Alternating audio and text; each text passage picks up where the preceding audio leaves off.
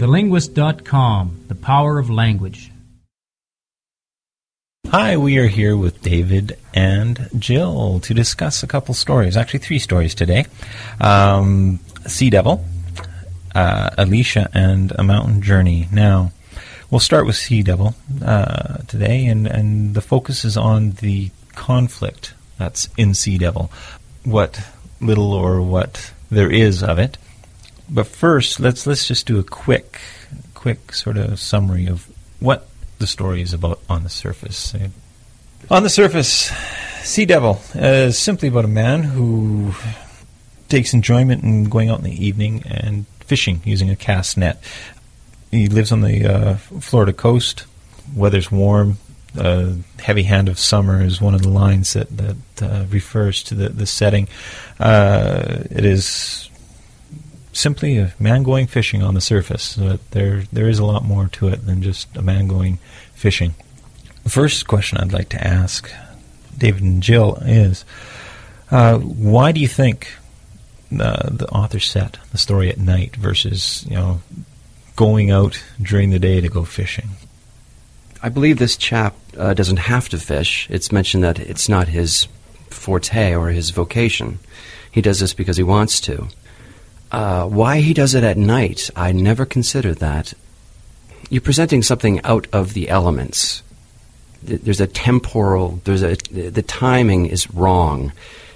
He's in an element that is not his own element because he's not a fisherman by trade. I'm grasping at straws here because I never really considered it. He's in over his head figuratively and literally in this story. And I don't know. Jill, do you have any notions why it takes place in the evening? The only reason I can think of is that it just makes it all a little bit more mysterious and frightening because it's at night and everything's more frightening when it's dark and you can't see what's going on and yeah, that's about it. I think the passage at best sort of alludes to the reasons why he went out at night. It reads, or he liked all that because he found in it a reality that seemed to be missing from his 20th century job and from his daily life. He liked being the hunter, skilled and solitary and elemental. There was no conscious cruelty in the way he felt. It was the way things had been in the beginning. Now, it's by setting it at night, you're back to basics. In nighttime, there's no visuals.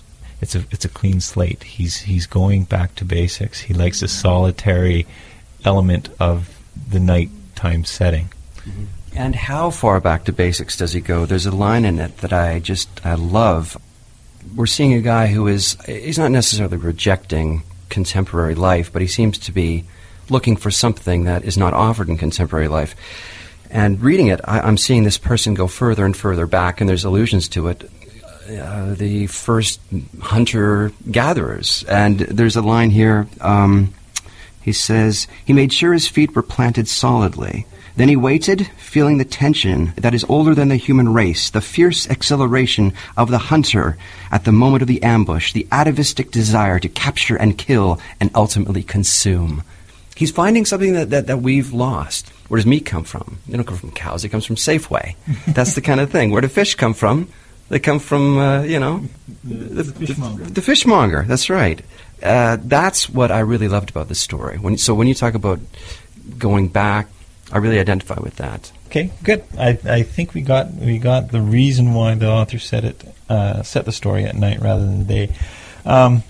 Next question I'd like to ask is, there are a number of different conflicts in this story. Two sort of stand out. What might those two conflicts be? Jill? I guess the most obvious one would be man against nature, because the ocean and the sea life is much more powerful than him. And I guess the other conflict is him against himself. Okay, I'm going to let David talk about that. The question was conflicts. The conflicts.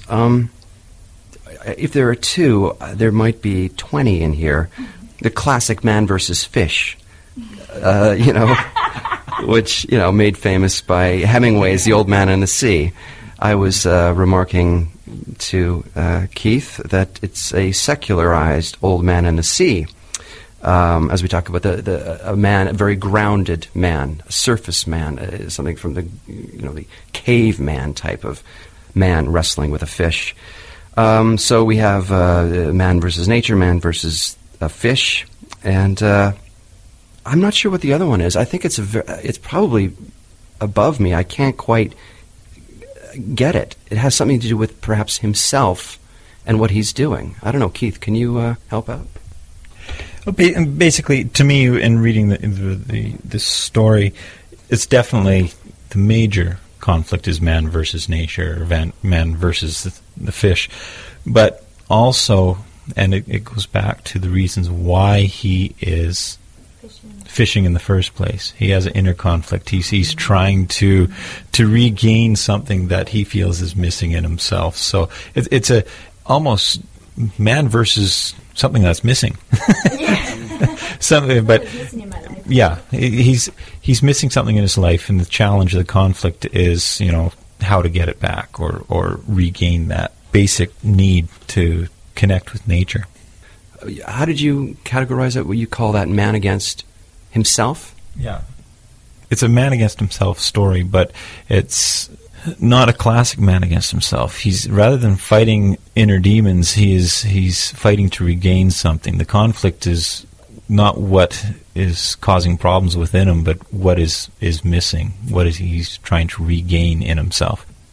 There's a line at the end. I think actually it's hard to choose who wins when it's a man against himself, but I think in this sense he wins. He wins literally, and then at the end it says, calm and serene, it sailed, symbol of man's proud mastery over nature. I think it's a mastery over nature and mastery over himself, that through this struggle, through this atavistic struggle, he found something beautiful and wonderful in his life. He found it out there. He may not go out there again at night, and he may not have to. This may be one of the greatest moments of his life, and I think he really found something that was missing in life, a genuine challenge, and a feeling of being at one with nature and getting back to the pasture, I guess, in a sense. My next question is, and I'm gonna get Jill to answer this one. How is this story a comment on male behavior, or is it a comment on male behavior? I think he interpreted it as something very important. Women don't seem to do these things. Men will take apart a car and work on it for 3 years. Women will say, just buy a new one. Yeah. They don't understand that. True, so,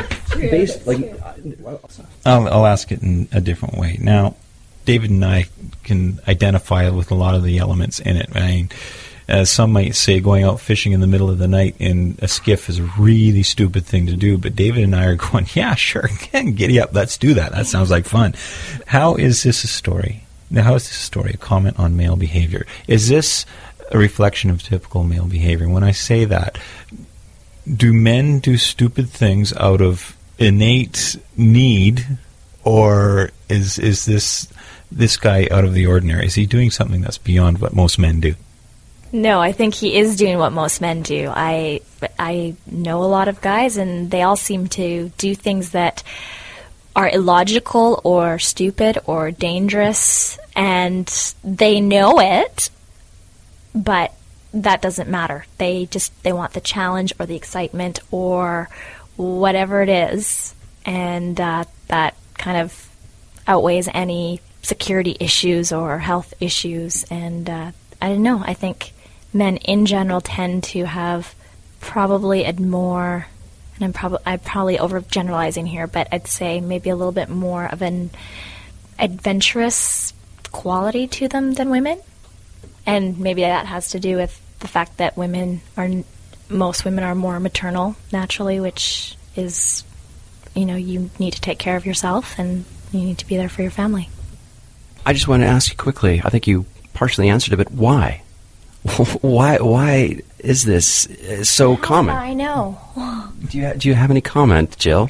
Male chemistry is haywire. That's all I can say. You are just born that way, and you cannot help it. I don't know, honestly. I don't know what else to say. Well, we'll wrap up this segment by just saying and asking both of you, what did you like or dislike about the story? I liked the whole story. It was exciting, and it kept me wanting to read. It held my attention. I wanted to keep reading, and you never really knew until the very end whether he was going to live or die. So you wanted to keep reading to find out. Yeah, absolutely. It was a tight story, a quick read. It was well written, and it was a great story, and I enjoyed it thoroughly. A boy and his fish. Okay.